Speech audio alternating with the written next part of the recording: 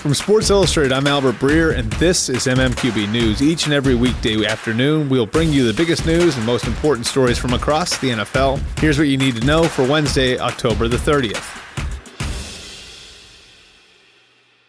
The longest field goal ever attempted is 76 yards. The longest field goal ever missed? Also 76 yards. Why bring this up?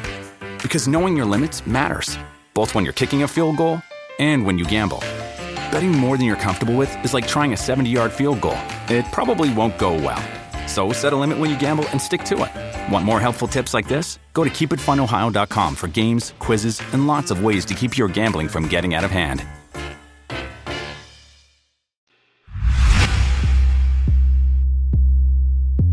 Jet safety Jamal Adams called out first-year general manager Joe Douglas on Twitter for going behind his back and shopping him at the trade deadline.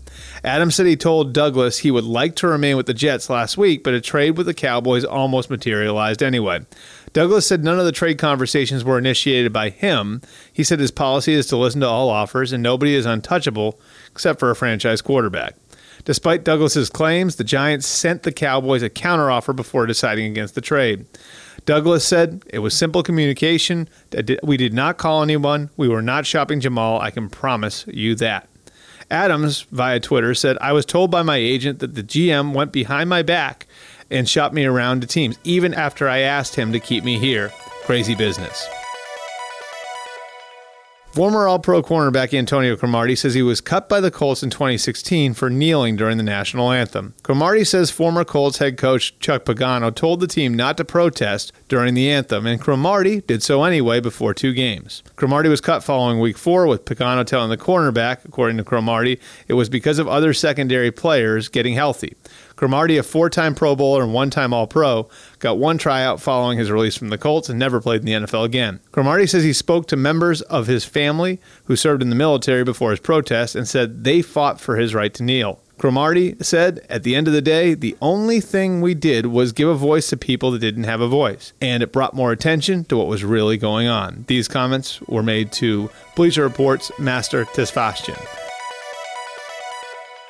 The Rams traded injured cornerback Aqib Talib to the Dolphins along with a 5th-round pick in exchange for a 2020 7th-rounder. The Dolphins essentially bought a draft pick with this move, with Talib currently on IR with injured ribs. The Rams dumped the remaining $4.2 million of Talib's salary as the cornerback becomes an unrestricted free agent following the season. It is uncertain whether or not Talib will play this season. He is eligible to return by Week 15 and is a 5-time Pro Bowler. Miami now has 14 potential picks in the 2020 draft. Rams head coach Sean McVay said, everything we do in the best interest of the team, long-term and short-term. Nothing but a lot of great things from our end on Talib and what he's meant to us. The Bengals announced Tuesday that starting quarterback Andy Dalton would be benched in the first game following the team's bye this weekend. The team announced the move 3 hours before the trade deadline, limiting Dalton's options to stay on the field this season. Rookie Ryan Finley is slated to take over starting duties in Week 10. Dalton has been the Bengals starter since they drafted him in the 2nd round in 2011. The 9-year vet is 2nd in team history in passing yards and tied for 1st in passing touchdowns. Dalton has a completion percentage of 60.4 this season, and he's thrown for 2,252 yards, 9 touchdowns, and 8 interceptions. Dalton said, it happened 3 hours before the deadline. I wish they would have, at least, if he was thinking about it, at least let me try to see if I could end up somewhere, or at least see if there was interest in possibly getting traded.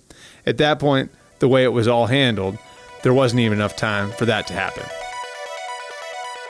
And finally, Redskins left tackle Trent Williams ended his holdout and reported to the team on Tuesday, but did not practice on Wednesday. Williams passed his physical, but NFL Network's Ian Rappaport says Williams may not be healthy enough to practice. Williams was on the trading block ahead of the deadline, but the Redskins were looking for a 1st-round pick or a playmaker in return. The Redskins reportedly inquired about Browns corner Denzel Ward, but were rebuffed. Williams had to report prior to 4 p.m. Eastern Time Tuesday to receive credit for playing this season. He hasn't spoken publicly about the reasons for his holdout. Williams is owed a base salary of $10.85 million this season, which rises to $12.5 million next season. His holdout cost him about $7 million. And that's the MMQB news for today. Subscribe and listen wherever you get your podcasts each and every weekday afternoon. For more NFL analysis, check out the MMQB NFL podcast and the MMQB on the web at si.com/NFL.